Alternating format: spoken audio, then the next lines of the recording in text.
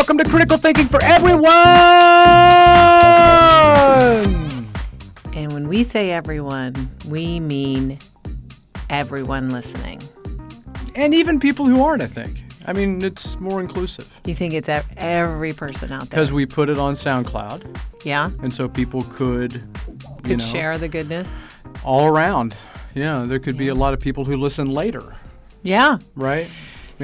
Maybe somewhere, when all of us are older. We make this show accessible, folks, and we're so glad that you're here. Mm-hmm. I'm Patty Payette. She is. I'm Brian Barnes. He is. Mm-hmm. And together, we like to talk about critical thinking every week. Yeah, Wonder Twin powers activate. Woohoo, yeah. And we... Form of a nerd. Form of a critical thinking nerd, which, as we pointed out in the show last week, is why we don't get invited to more parties. We could go to more parties probably as some kind of weird clown. Yeah, but not as a weird clown. Not COVID, though. That's really put a damper on partying. Oh, man, yeah.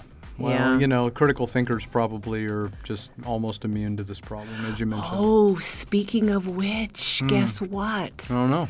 I'm so glad you said that. Uh-oh. So, shout out to my cousin Sharon, who likes to listen to the show. Oh, Sharon! So, Sharon signed up to be a census taker.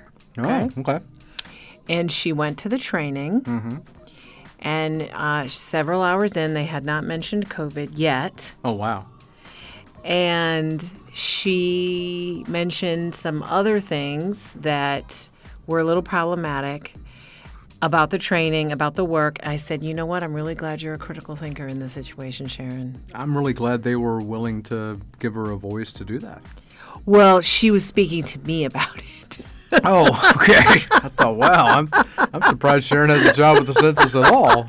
But so it got me. Good, yeah. good. So right. So folks, I hope that you take this little story about Sharon and she was kind of like, hey, I'm not, I'm checking my assumptions, right? Sure, I'm not sure. going to make final judgments right now, but she was kind of noting some of the issues she was concerned about. And so, folks, you need to bring critical thinking into every part of your life, everything. Yep.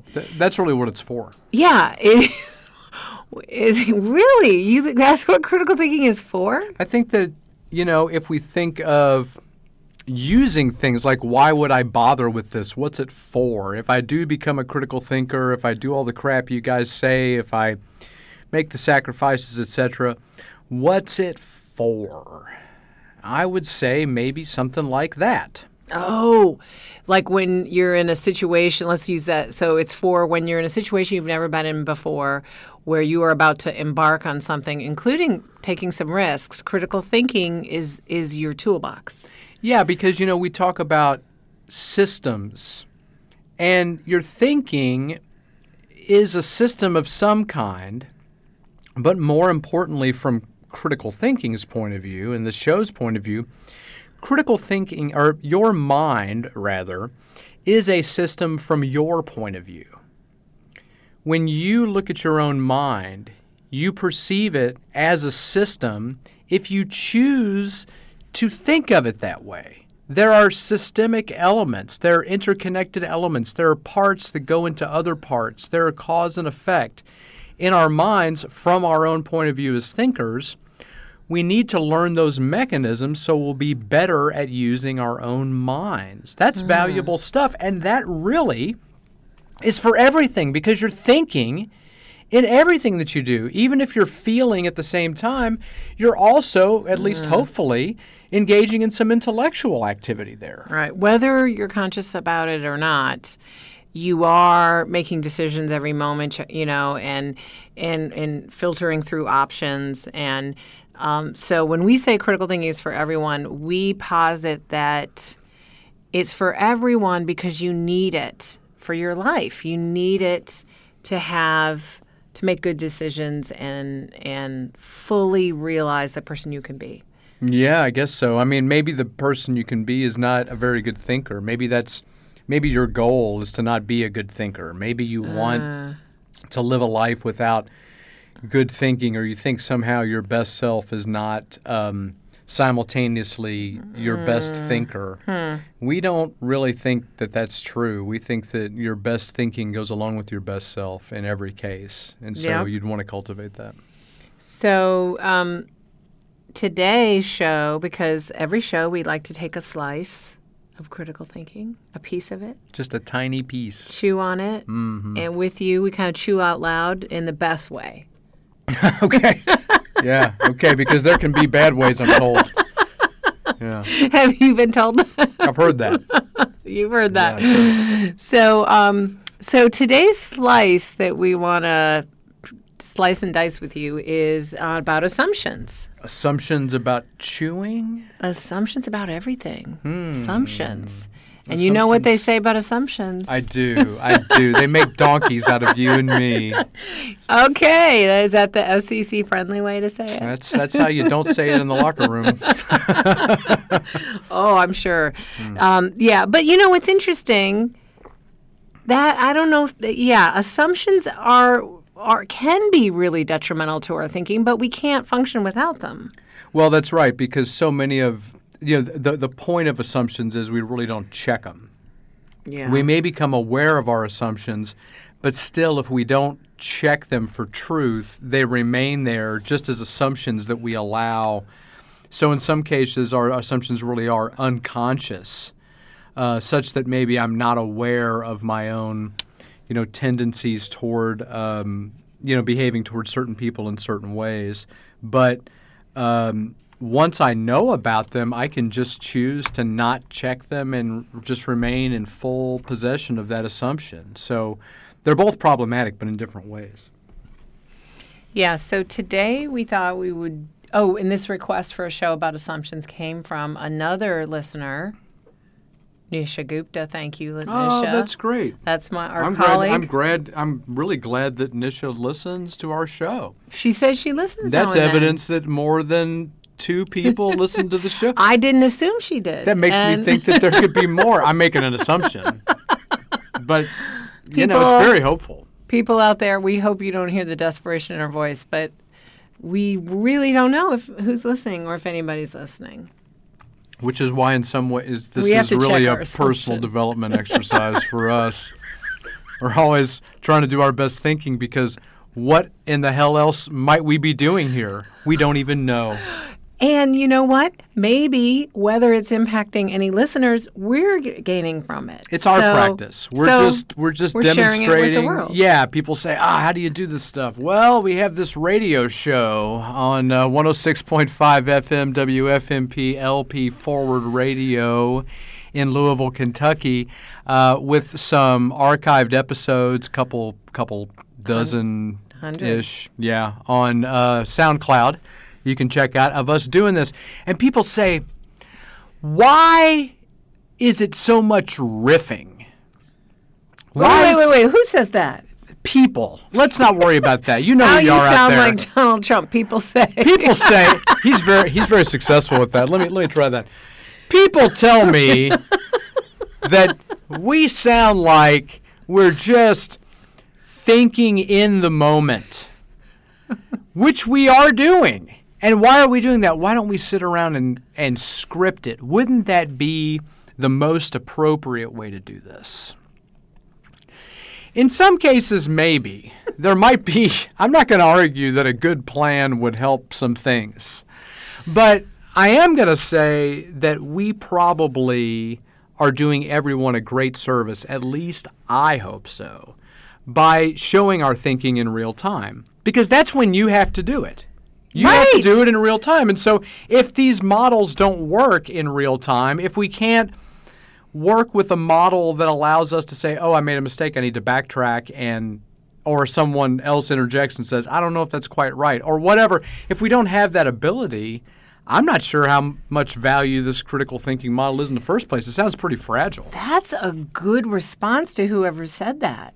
Well, I hope they're listening. Well, Well, I mean, think about it. When you get up in the morning, what if someone could hand you a script and just tell you, like, you're meeting with your boss or you're meeting with a client or whatever, like, here's everything, or your partner, right? Here's your script. That's not how critical thinking works, because critical thinking is so contextual. Yeah. And so you're right. We are doing it in real time. Well, and that's for all the good and the bad. The good and the that's bad. right. And people, some people talk about. I'm sure you know these people who talk about life being a play without a rehearsal, that kind of thing, right? So we're really improvising in the moment. The thing about improvising is there are some associations and techniques you can build ahead of time through experience and through learning and training and that kind of thing.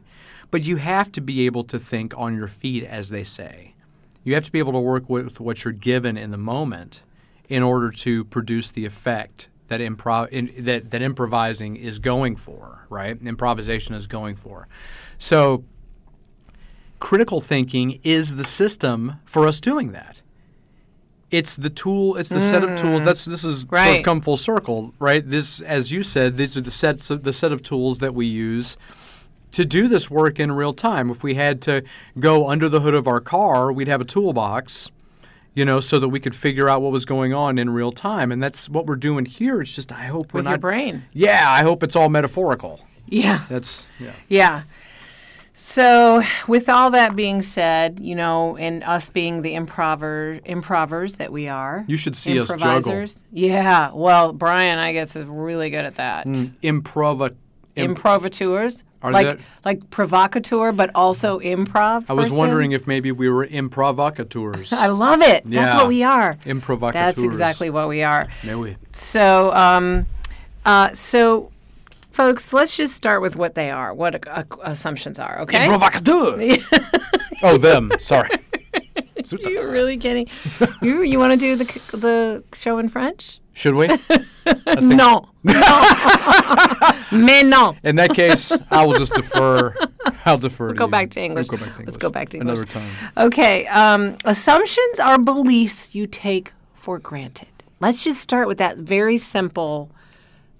What do you take for granted, right? The sun's going to come up tomorrow, right? My car's going to start. I take for granted when I have a conversation in English, the other person's going to understand me. Yeah, right. Our whole world is built on assumptions.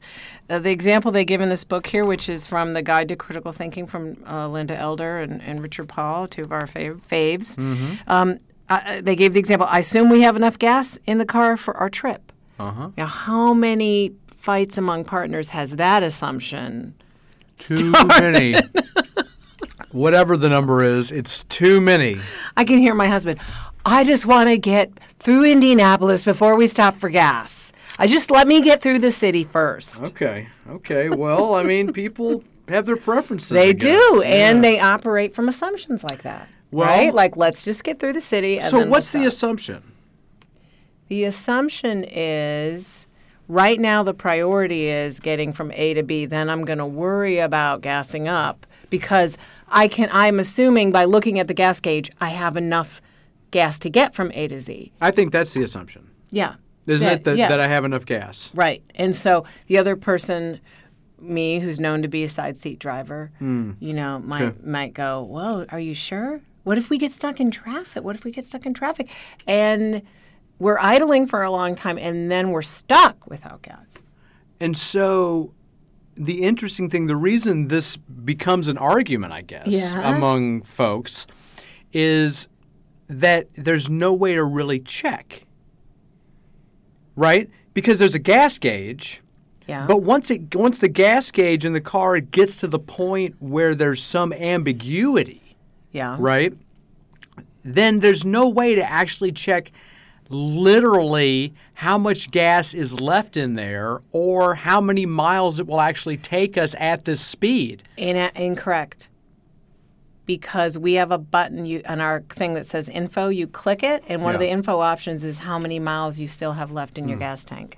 But to be more precise, yes, that only works until you get down to the very bare minimum, right? True. Where you've got so you might have True. in your, I don't know what it is in your car. In my car, which also has that feature, I might have 20 miles left. Yes. I But that's to might empty? have no. Once it's empty and once it's at zero, Yeah. once it Yeah. tells me I have to get gas now, Right. I still might have 20 miles. Oh, I see what you're saying. It gives you those gray smiles. Well, mine doesn't do that, but there's just like it says zero, but I could Right. drive on zero for like a couple of days. Have you? Oh yes. What? Oh yes. Oh my God, we would definitely have a big fight. I've run it completely dry. Oh my God. Which is a mistake in my car because it has all these electronics, and then you have to do like super special expensive stuff. Gosh. But the way that I found that out, you run it completely dry. How do you know how long this thing's going to go? I mean, sometimes I need to go, So if I'm driving with you, I check my assumptions. if it's your car, you do whatever you want. My assumption is if it's your car, these are your decisions. Okay. But I guess that's the thing, right? Is that there is that gray area there, and somebody will say, well, you need to go get gas now, and somebody else will say, well, no, I've got a dozen miles or something until I have to get gas. Yeah. I'm like, yeah, but since you're at zero, wouldn't it make sense, since there's a gas station there, to go ahead and go right. now? And you live across the street from a gas station. I do. And so somebody might say, well, there are gas stations all over, literally because they live across the street from one. So in my experience, there's always one. Oh, another assumption. Absolutely, because you go, oh, well, the gas station's always available. Right. Oh, Because you there'll be live one. near one. If you go somewhere else, there won't be one. What are you doing? Oh my gosh, we would definitely get into a big fight. The assumptions are fast and furious. Yes. Yeah. Okay, so folks, so you could just see from this example that we rely on assumptions. We sometimes don't even realize we have and then someone else has a different assumption, and then we go, oh, we wreck. We have an assumption crash because we were operating as two or more people with totally different. Another one I like to use. Before you do, Yeah. again, the issue is these remain assumptions because we can't check. If we could check, if we had a reliable method, if you said, okay, look, this car for sure, if we go and put a ruler in the gas tank, for every quarter inch that it's wet, we can go 5 miles. I mean, or just something, hypothetically, right? If we could do that and stop the car and go check it and have a sense of how much was actually in there reliably, all these things, I think the argument wouldn't be there anymore. Well, wait a minute. What about the context I brought up is you could get stuck in traffic and use up more gas, and then you're not planning for that possible consequence. I'm not saying that there won't still be errors made. Okay. I'm You're just simply saying how saying do you check? that might eliminate the argument, right? Okay. In some way, because someone's, oh, okay, well, we can go for a little while, even though you're sitting there the whole time going, well, we still could get stuck in traffic, whatever. But yeah, sure, we could go. Yeah, obviously, there's a little bit in there. We could go for a little way. Problems could happen, and so somebody like me is going, well, there we go, and then stuck in we traffic. Don't go. Then we're it's like, oh, I should have got some gas. And then there I am walking with the gas can. And I'm assuming that's true. You would be. Oh, true story. Yeah, I've got historical data. I've had many gas cans. Wow. Okay. Sure. So actually, instead of giving another example, I want to talk about this article. Are you kidding? No. These examples have been rich so far. They have been rich. All right. I'll insert this example in the context Great. of this All article. right. Very good. I hate to lose it. Okay, so this article is called Assumptions, Why They Are Wrecking Your Mood and How to Stop Making Them. Oh, man. I know that's a big lift. Well, I'll tell you what. Between that title and the picture, you all can't see the picture, but dude's face is like an alarm clock. A computer or something. screen, like, what is that? Whatever the hell it is, and he's trying to break the fourth wall and come out of the page at us. It's all very confusing, and he's got my hair from high school. This whole thing is He does really, have your hair from high school oh, and my your Lord. chin. And probably my shirt. We're going to have That to... might be me from high school. Well, I think assumptions were constantly wrecking your mood in high school. I think the assumption is that I was Brian, but actually, clearly, I was a robot the whole time. Oh man, that would explain a lot. It does explain a lot. Okay, so the authors. Okay, now we're gonna have to put this on the Facebook page since we've been spending 3 minutes talking about this picture. I don't think it was more than 15 seconds, but in Radioland, that's worth putting on the Facebook page. It is literally a face picture. And so I think it's very appropriate. For Facebook. Yeah. Okay, the art. Sorry, Sherry Jacobson. She's the author. What are we Sherry apologizing to her for? I don't know. I'm not sure. Irreverence in the face of her good thinking. Sherry's got to be okay. January. This is Sherry. from January 2016, and this is from the Harley Therapy Counseling blog. So I just want you to. It's important. This article has a frame. Okay. The Harley Therapy Counseling blog. Like Harley Davidson Therapy. motorcycles? Psychotherapy and counseling. No, I think it's like an institute. And this is their blog. Okay. When you make assumptions, you tell yourself that something is true without actually having evidence that it is. Yes. I'll buy that. Okay. Yes. You may not actually tell yourself something's true. Right. And you might might be based on evidence. Prior evidence. So, for example, I'm just trying to think about this. So, I'm gonna go rent a car. Yes.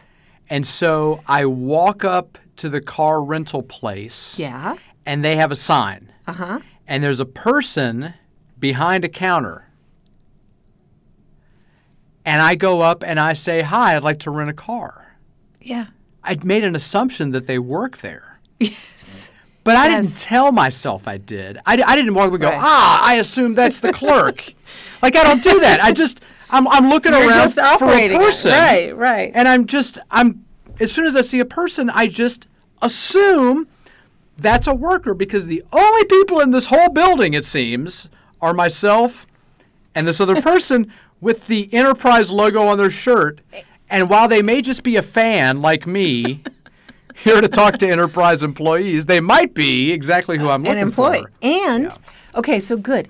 And people at the rental place make assumptions. I got to tell you what happened once. Sure. This was recently. Do tell.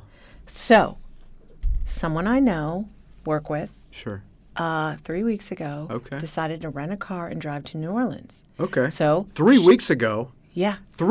Yes. 3 weeks ago. 3 weeks ago. Yeah. Okay, carry on. So assumptions abound. She takes some time off, takes a long weekend, gets the car, time for quarantine. Gets the car, drives to New Orleans, spends there with her boyfriend the long weekend, brings the car back on a Tuesday, which is when it was due, parks the car there at night, leaves the keys in the like slot thing, and then she gets a phone call on Friday, and the rental place says, hey, did you change your trip plans? Are you still coming back? Are you planning to come bring the car back anytime soon? Oh, man. And, of course, she immediately just like, her body just like, and she says, I dropped the car off on Tuesday night.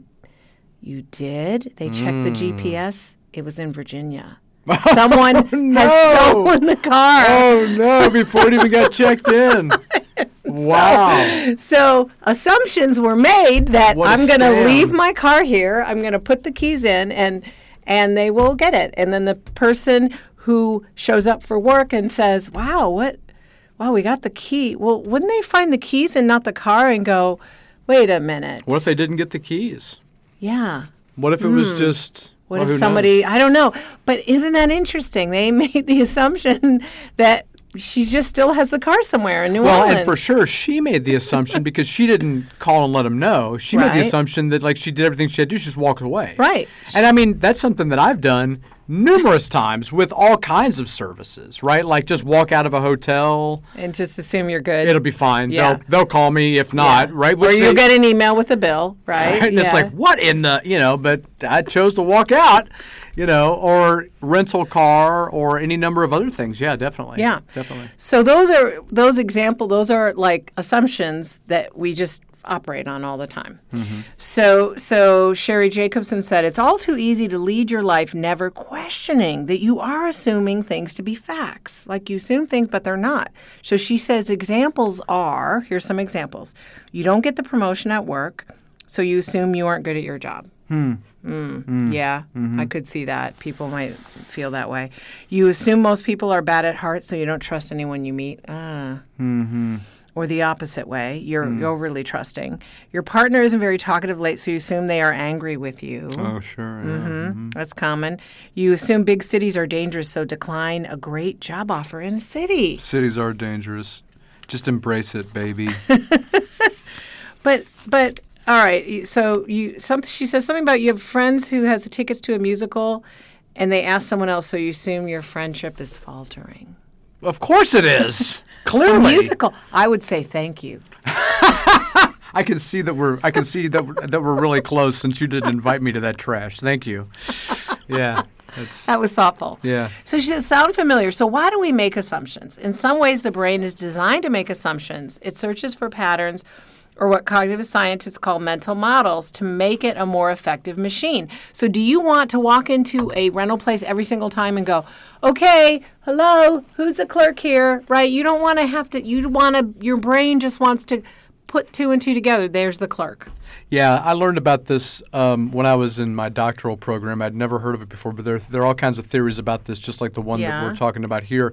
And the one that I like is it talks about us having these social recipes.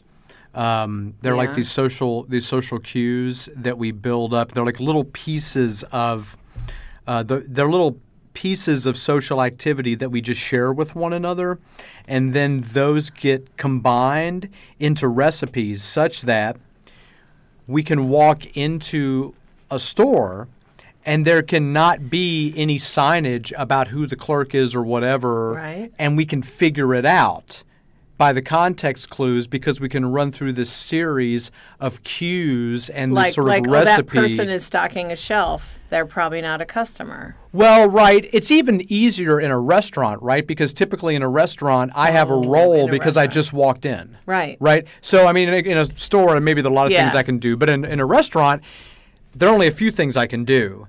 And everybody else has a role who's there as well. And so in order to navigate that, they're heavily contextual. Like, if you go to Europe or whatever, you might not know that nobody expects you to tip, and sometimes they think it's super weird that you're going to tip, like this kind of thing. And so that is a cultural thing that we just have to learn.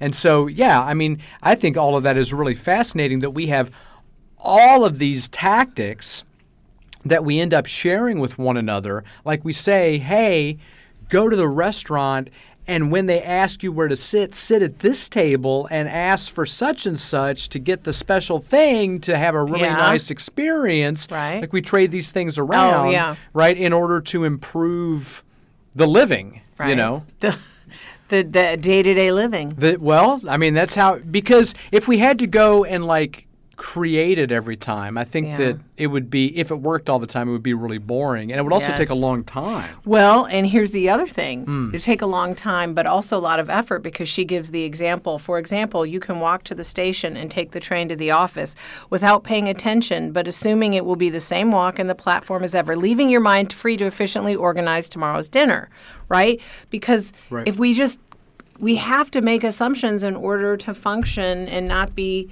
just hamstrung with every single, right? I'm going to walk up onto this platform. I'm assuming if I stand here, the train is going to come, right? Although that's always depending on where you are, a train coming. Well, but that's the thing, too. Our personal efficiencies come in with these little pieces, right? After, experience gives us the ability to do that. Because when you go to a town that you're not used to, you do have to pay attention to all those pieces. Right. Yeah. So here's another one. Many assumptions are actually learned behavior, right? They come from our culture and our families and from what we were taught to think as a child. We tend to take on our parents' assumptions, such as assuming that we do or don't deserve certain things, money or love, etc., or we should or shouldn't do things like get married, be oh, get this, the examples. Get married, be atheist, wear bright colors. Wear bright colors. Yeah. What were you told about appropriate colors that you were supposed to wear? Oh, colors are always appropriate to the situation. Oh, really? You had a certain assumptions that you were sort of indoctrinated with certain assumptions about what colors? Yeah, absolutely. And There certain colors were appropriate for certain times of the year, certain times of day. Oh, yeah. Certain events, would be more colorful. Does than any others. of that stick in your brain these days? Every single inch of it sticks in my brain Really? every day. Yeah, I do my best to ignore most of it. I mean, most of the culture, because I don't necessarily want to look like that. But a lot of things are really handy, right? I mean, in terms of fitting into, adult situations, adult events or cultural whatever. Right. If you know kind of how to dress in such a way that people won't really notice you because you don't really stand out, because you just kind of look like you're dressed appropriately for the event, that's handy, as opposed to I always look like a clown. No matter where I go, I definitely stand out even if I don't want to because I dress like a clown, which is fine. I'm just saying, I used to really stand out, I think, a lot more, and often for the wrong reasons, right? Because I wasn't thinking about it very much, and I was making a lot of assumptions like everybody else can just go to hell. I think that was a big one that I had. If people don't like it, they can die mad or something. I mean, something like that. But then one day I thought somebody was like, why are you so antagonistic toward others with your clothing choices? And I thought, I don't even know what you mean. And then assumptions, I mean. That is so funny. Okay. I have to know. Give me an example of what it would be to be I'm fascinated. Oh, my Lord. Give me a concrete example. What would be antagonistic about you? You mean like going to a nice event and wearing for example, T-shirt? Oh, for example, yeah, for sure. That would be an example. Yeah, or going to church and wearing sort of aggressively anti-religious jewelry or slogans, or having, when everybody else is dressed up, you dress way down. When everybody else is dressed down, you're dressed up. You're trying to play basketball with the wrong shoes, stuff. And people are like, why are you doing that? Doesn't that just make this more difficult? I'm like, well, I got my own style, I'm not doing your style, these kinds of things. Okay. And then people go, there are functional reasons why we dress this way at these things. And you're like, oh, well, your rules are for you, man. Wow. But then you go to the Army and you learn to conform. They help you pick understand. Your battles. Yeah, they help you understand how that's just a lot of wasted effort. Okay, so I hate to pick on my husband, but I'm not sure. Now, let's just say in this show, you do very often point out examples that involve him. I'm not sure. But I'm often the person who's sometimes he looks a little quirky, but then sometimes I come off as the bad guy, the backseat driver. You remember that whole thing? Trying to tell him how to go somewhere. All right. Is this an example of him being quirky and you looking like the bad guy? Maybe. You tell me. Since we're on assumptions in clothing. I mean, let's let him tell you. Okay, so when I met him, I would give him feedback about his choices, his clothing choices. And it's not your situation where it's like what I wear to a certain thing. It's more just like, I haven't updated my clothes in 15 years, or I own, 2 pairs of shoes, which again, on the face of it, I don't want, but I mean, sometimes it was let me just say, I think it was hampering his, in my perception, it was hampering in his ability to be socially adept. So let me see if I'm picking up what you're laying down here. So you're saying that this guy was having some difficulty, in your view, with some social interactions because of wardrobe. Wardrobe or grooming. Okay. So, I know I very often didn't, cut my hair or shave or stuff like that for a long time. Yeah. So here's how I finally had to say Are you it to making him. assumptions about the importance of fashion Well, in social situations? Hold that thought. Hold that thought. Let me hold another thought, too. Did he bring this up to you? Of course not. I brought it up to so him. this was not him going, my lifestyle feels poorer because perhaps of this shirt. No. It was me bringing it up. Okay, so this really is about you. Yeah. All right, just check. I'll get my assumptions right. So I really struggled because I was like, well, that stuff is just superficial and doesn't matter. But then I realized I had a moment. But then I said, that's not super. It's not superficial. I said, honey, okay. I said, honey, even if you choose to wear this X or Y or whatever. People are going to make assumptions about you. People will judge you based on these things. And so people will, and some of them are not going to be very flattering. Yeah. And so when I finally framed it that way, and it wasn't that he was like arguing with me about those things. It was more like, who cares? And then I explained to him. To him, a lot of people are going to care. Yeah. And if you want to be able to succeed professionally and in certain kinds of social situations, people are going to make judgments about you. Man. Fair assumptions, fair or not. Man. And you know what? What? That seemed to make a good case. He's very dapper every time I see him. I've never known him to be anything other than dapper. Well, dapper? Dapper. Dapper? Oh, yeah, he has the right clothes for the right situation. Yeah, but see, that's not dapper. That is satisfactory. I'm making assumptions, of course. Satisfactory. I have a low bar for dapper. He doesn't care about that stuff. To be dapper, I think you have to put effort into it. And then this is not a slam on him. He just likes to wear. He likes to unobtrusive. That's what he wants. Like unobtrusive, blend in. Definitely. Just don't blend out. Like don't stand out. Don't be dapper. Either way on the spectrum. He just wants to be middle of the road. All right. Okay. All right. Now. All right. So all right. I guess where I'm going with this is that I sort of, to your point, people make assumptions about appearances for good or wrong or right. They make assumptions, and you as someone who's being made assumptions upon just need to be aware of that. And what do you want people to?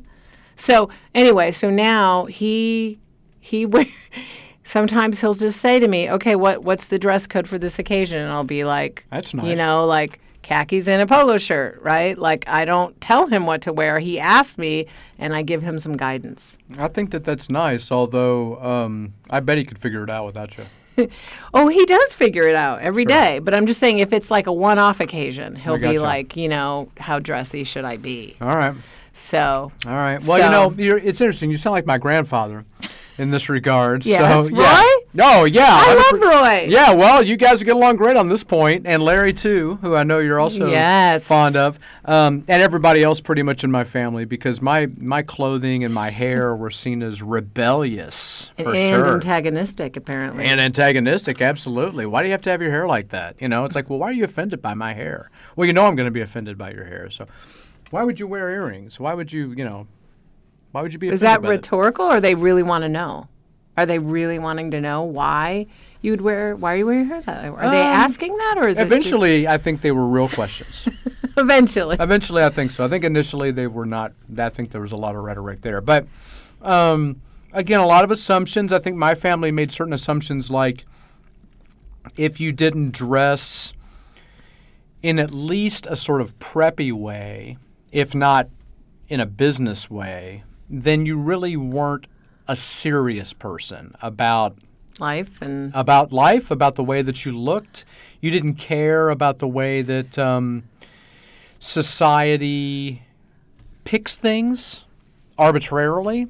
That was a thing. Like it's sort of the, we don't believe in luck, but you make your own luck kind of thing. Right, You put yourself. Hustle. Well, right? But also you put yourself in situations. So I, for a long time, didn't care again. Like after I got out of the Army, I just decided that all aesthetics were nonsense for quite a few years. And then one day I decided that it really was a little bit of a hassle.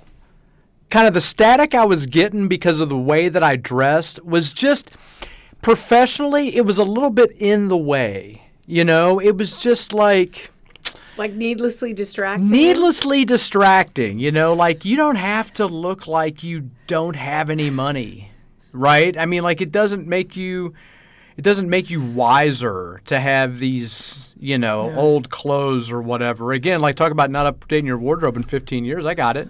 I was recycling clothes from my uniform and stuff when I was in the Army. It was like, well, they're perfectly fine. And people are like, why are you wearing that? Like, isn't that a uniform piece? Well, I like it. Just weird stuff. So one day I went to Target. Yes. And I bought all the same pants. Like a bunch of pairs of the same pants? Dress pants, just black. Just black dress pants. Yeah, nice. And that goes with everything. They go with everything. And from then on, that's what I wore every day. I bought 10 pairs of them. And for a couple of years, that was what I always wore. It didn't matter what I was doing. I was wearing these black pants. And I was just daring anybody to talk to me about the way I looked. Like, I'm wearing dress pants. What's the matter with you? You're wearing jeans. I'm wearing dress pants. This explains so much about you. This explains so much. Insightful anecdote. It is. It really got him off my back for quite a while. And then I burned through a lot of these pants. I really did because I just treated them so badly because they were black and you just couldn't see anything. Everything. If you did everything. Oh yeah, it was just terrible. And I'd wear a jacket with them, wear a t-shirt, whatever. And so when I got to the point where I was going to replace them, it suddenly seemed like I'm so bored with those. Right? And so I started branching out again. But I definitely agree that people make assumptions about us. It's just the problem is if we buy into that too much, and maybe I'm already doing it because I sort of try to care a little bit about the way I look now. Yeah. Maybe I'm already buying too much into it. But, there's a danger of kind of forcing yourself into a shallow space with that, which I've always really tried to avoid. But the benefits are unmistakable, like the societal benefits of having people just look at you and go, oh, well, if you're dressed like that, you clearly know what's going on. Exactly. It's ridiculous. I know it is, but ridiculous. People aren't even, it's unconscious. So since you told that anecdote. It's unconscionable. You told that anecdote. I have to tell you, this explains so much about the two of us. I was matching your anecdote, but go ahead. Okay, one more quick thing before we move on. You were that was about my husband. So I love to dress up. You know that about me. I love to dress up like every day, right? Yeah, I really enjoy it. I enjoy it. If other people make assumptions about me, that's on them, but I like to dress up. I like it. So apparently this has been so much hardwired from when I was very little. Did you like to dress up when you were very little also? This is a story about that, yes. All right. So when I was about 3 or 4, my parents were observant Catholics at the time. And so Sunday would roll around, and they had 3 small children. And so in order to go to church, one of them would go to the early service and come when one would stay home, and then they'd switch off. Well, apparently, I insisted on going to both services because I wanted to be seen in my Sunday dress. Why would I deprive the later people? If I've got to put this thing on, I want to get maximum attention. Exposure. Yes. Why would I deprive the 11 a.m. service people from seeing this cute little Sunday dress? Definitely. So I... Did you have a different dress every week? No. Okay, but it didn't matter. I have always loved dressing up, and like, here I am, world. So I don't know, but apparently for when I was 3 or 4, it was I'm just explaining that that's an interesting difference between you and I. Sherry goes on in this article. She says, why assumptions can really bring your moods down. She says, assumptions damage our capacity to relate to others. If you're always assuming you know how others think and feel, you are easily misunderstand or you get misunderstood. And relationship difficulties, whether at work or home, can lead to low self-esteem and depression. So how many times have you had locked horns with someone and went, oh my gosh, I just had totally different assumptions, right? If you were going to be, and I would say, your partner comes home an hour late and you're like, I would assume you would have called me. Sure. And they were like, well, I was trying to finish whatever I was doing so that you wouldn't worry. Right. Right? Right. Okay, so assumptions are, that can, if we can't, so sometimes I find we can really stop an argument or disagreement by stepping back and going, oh, wait a minute. these were my assumptions. I didn't know that, or I didn't know you assumed that, right? Yeah, it does make a lot of difference because, we need to be able to practice a certain amount of care for others. And when we check assumptions, when we bother to do that, we build the relationship, I think, even more strongly, right? When we're able to step in there and say, hey, I think that there's a problem here and we need to check these assumptions I have. I think that does help. And when you get those kinds of wins, when you get those kinds of successes within relationship building, I think it does lead to positive outcomes and positive self-esteem and stuff like that. Nobody has to be a donkey. That's right. Nobody has to be a donkey. Yeah. And the thing is, even if you start off that way, it's real easy. I mean, if we aren't just so prideful and arrogant and afraid of showing that we've been wrong, maybe, it's really easy to fix. Yes, it is. Just fix it. Exactly. Just talk about it. Like pause button, Yep. right? Assumptions also block possibilities. They impede your ability to think creatively and get ahead. I'm not sure about what they mean. If you assume the only way to do a presentation, okay. If you assume the only way to do a presentation is with a PowerPoint and the day comes but there's a technological meltdown at the office or in your case, classroom, and you back out, it's the employee who makes no assumptions and thinks to act out scenarios the PowerPoints describe, who makes no assumptions and thinks to act out scenarios the PowerPoints describe with the clients and has them all laughing. They'll not only will win the promotion, you hear what they're saying? However that's written. Okay. That's going to turn out well. Right. So they're saying if you just assume my PowerPoint's going to work and you have no backup plan, like you don't assume, what if it fails? What am I going to do? This happens to you regularly, doesn't it? I don't know. Yeah, I don't know. Too often. I was at a job interview one time. Yeah.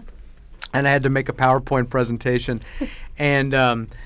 And I made it, and something happened on the projector such that one of the bulbs went out in the projector or something like that, and it did not project one of the colors. Really? I've never heard of that. It was very bizarre. I've never heard of that. It didn't project one of the colors, which was the color of all of my accomplishments on on 4 slides that I was going through for this job. I look back there, and it's just black. And I was like, what is happening, right? And so I'm looking for a minute. It's fine on the screen. And I'm like, I can just flip it up and turn it around to him, but it's not working. And so... What happened? What did you do? I did not do a great job with this. I mean, it made me think of, I really should have done something else. But what I should have done was change the color, but I didn't know exactly what the problem was, and so it didn't occur to me at the time. And so I just went ahead and talked about it as if they were all up there. And as you see, gesturing at the thing, and people are like, and I mean, everybody's just going with it. Like, they could see that it wasn't up there, and I was like, well, here we go. I did not get that job, but I mean, it was a silly thing. That was an assumptions we're operating there. Well, I mean, I should have made some effort. Handouts? I should have done lots of things. Okay, I guess, but Well, you know what? You're here. Hey. And I'm happy you're here today. Well, thanks so much. It's good to be here today. I'm happy that I'm here on in the beginning of the new school year. So what are some things you can do? How do you stop making assumptions? She says, first things first, learn how to recognize you're even making them, right? That's important. Spend a week really watching for when you are assuming things. She said, even writing them down. That's interesting. Yep. Look for assumptions of all shapes and sizes. Something small, like my spouse didn't do the dishes just to annoy me, is just as much a possibly damaging assumption as something big, like my partner doesn't really love me anymore. Wow, that is. Somebody would leap to that. Wow, that's harsh. Well, I think right now, there are a lot of assumptions that we make. So like what? Like I see somebody in the store and they don't have a mask on, and I assume, you're a donkey. Right? I mean, that's... You just go, this must be another donkey in here, and right. And it's unfortunate, I think, that we leap to these assumptions. We don't have to. The assumption could be, they must have left their mask in the car, or, oh, well, they they know that they're immune. Maybe they're a time traveler. Maybe and they just appeared from 3 years earlier. Maybe in the restroom and they're just walking out. Maybe they have a face-shaped mask. And it's so good I hadn't thought of that one. that I can't tell. I haven't thought of that one. Well, you wouldn't think of it because you wouldn't see it, and so Yeah. it would lead to assumptions. Okay. Yeah. So anyway, So assumptions are all over. Yeah, they're all over. So ask good questions. To break down assumptions, That's you need important. to ask good questions. Here's some of the questions. What facts do I have to prove this thought is true? They're not wearing a mask. They must be a jerk. Do I have any evidence they are? They're not wearing a mask. Yeah, that's what I'm saying. That's the evidence. What facts do I have to prove this thought isn't true? My spouse didn't do the dishes and it's just to annoy me. What facts do I have to prove this thought isn't true? Do I have facts to support it's true or not true? Well, Falsification. yeah. So if somebody wouldn't just be coming in here without a mask to be antagonistic, would they? would they? Unfortunately, it's yes.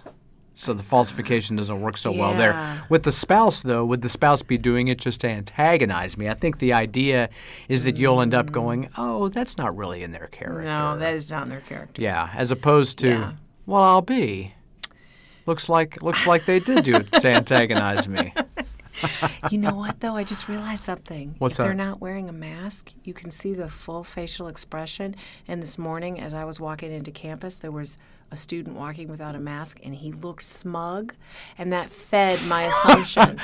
Fed my assumption. It's because the whole face has a smug air to it. Just when you get a half face, it takes a lot of the smugness out. Yes, it does. Yeah, so anybody without a mask will automatically look smug. Maybe you're right. And I'm sure I'm not. Maybe you're right. Yeah, I'm sure anyway, so I made that assumption because the facial expression was a little bit 'Cause you- like, hey, yeah, I'm not wearing a mask. Got a sneer going. Yeah. Yeah. Is this, look at these questions. Is this really my own opinion, or did someone else teach me it and I didn't question it? Is this even really what I think or want to think in the future? Is this a productive way to think? What would life be like if the opposite of this assumption were true? If I saw someone without a mask and said, they're a real public health nut. Yeah. Or if you saw somebody without the mask and you just assume that they have it in their pocket, but they forgot to put it on. And maybe you just go, because, there are sometimes I'm walking into the store and I'm like, oh, and I grab it out of my purse and I put it on because I forgot to put it on And so getting out of my car. you just saw that person in that moment. Right before they forgot. Right before so they. you could just point at your own mask and be like, Sure. and point at them. Sure. And then, or you could just let them go and assume that just in a moment they'll remember. They'll put it on. Or you could follow them around and see if you're right or not. Yeah, checking your assumptions. 6 feet away. Yeah, ready for them to turn around and confront you like, what is wrong with you? And what is this assumption? If this didn't exist in my life, who would I be? If this didn't exist in my life, if this obsession with masks and stores didn't exist in my life, I would be. Who would I be? I would be someone with COVID. Well, but I mean, but it's interesting, right? Especially when I am concerned about things that arguably are not about, like I perceive them as being outside of me. So I'm upset about the choices that other drivers are making. Right. What if I just wasn't ever concerned about that? What if I was just a person Just let it go. who just never even cared about that, right? If we can imagine that, then what we will probably be able to do is to figure out that most of this stuff is not very important. This is true. So who would I be? Happy. I would be a happy person. I would be a person who sees other people in stores without masks and just goes the other direction. Like there's not a gang of them coming after the masked people, right? So if there's like one person or a couple walking around without a mask, Just go the other way. The other way. Just yeah. And just go, well, whatever. I mean, I do agree that there's a public health thing, and at some points probably confrontation is, I don't know, is it required? I mean, certainly there are probably some points where it's really advisable to say something, but I also think there's something, this is an interesting advice. It's an interesting exercise to imagine, well, what would it be like for me to go through my day and the things that I get upset about now because I make assumptions? Yeah. What if I could identify a few of those things? And how would I identify them? I would just see when I get upset about stuff. Right. During the day. And then if I can attach any of that upset to assumptions I'm making, what if I just was a person who didn't make that assumption? What if I just substituted a way more positive assumption? Like who's okay, it's so funny you should say this because Byron Katie has an entire book on this. Oh, okay. An entire book, if people are interested in this idea, about how when you get triggered, how you question your assumptions. Is this true? Do I know it's true?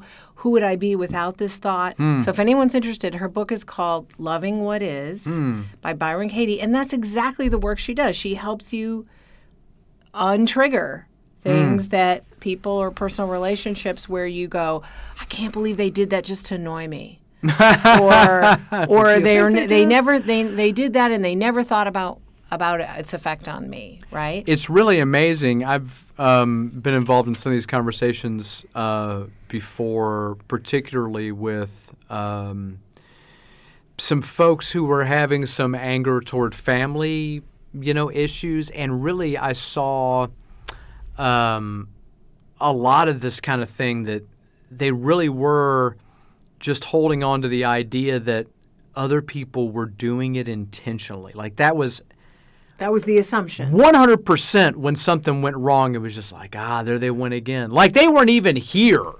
But somehow, it just always went back to that. And I just thought, wow, at the time I thought, gee, that's too bad. That's kind of unfortunate. But I can see through sort of some of these comments how it can go quite a bit deeper and be even more problematic. So recommend Byron Katie's book to that person. Yeah, and it's nice. You can really flip it around if you change these assumptions. Yeah. And so she gives some final pieces of advice. She says, I thought this was really interesting. She says, agree not to have control over everything. Mm-hmm. So a lot of assumptions are about wanting to control life. Absolutely. Have a false idea this will make you safe. Absolutely. For example, because you can't control what others think, you assume you know what they think. Okay? She said, what if instead you embraced uncertainty? It's in fact a great method to drop a ton of assumptions all at once. It's so freeing. Yeah. To just allow yourself to maybe to just go, I don't know. I have no idea. In fact, I found myself saying, somebody said something to me like, oh, you probably think this. And I said, I don't make assumptions about that. Because I realize I don't make assumptions. And so it's freeing when I'm in a conversation sometimes just to go, you know what? I don't know. I don't make assumptions about that. To remind people, check your assumptions. Well, we should check our assumptions, and we should also allow ourselves to be uncertain when we can't know, because it's, again, a lot of times we operate off of assumptions, and we ought to just roll in the uncertainty. Roll in it. Just let it just, flow with it. Like, imagine yourself floating. Swimming through the uncertainty. Yeah, or even just floating. Like, you're just like, I'm letting it take me, and I'm just going with the tide. Yeah. Well, don't even swim. For you, this is a really revolutionary idea, right? Because you like to plan. Yes, I do. So I like to swim. The idea that you could just float in the uncertainty, that's very brave. That can be really hard for me. But you could be a good friend and remind me to do that. Float, Patty, float. And as you go through your week, we hope that you'll have some intellectual courage when some tough ideas come around, and maybe when you don't know what to do, and maybe you'll give yourself a chance to try some new ways of thinking about some ideas, because, it's really difficult as we go through life to know what's right all the time. And sometimes we need a little experimentation. Sometimes we need to check our assumptions. Sometimes we need to float in the uncertainty. Just let it permeate our experience. And use the tools when you can. We're not uncertain all the time. There are places to bring in those tools so that we can have great experience of thinkers. Thinkers have been doing it for a long time. You can too, because these critical thinking tools are for everyone. Even you.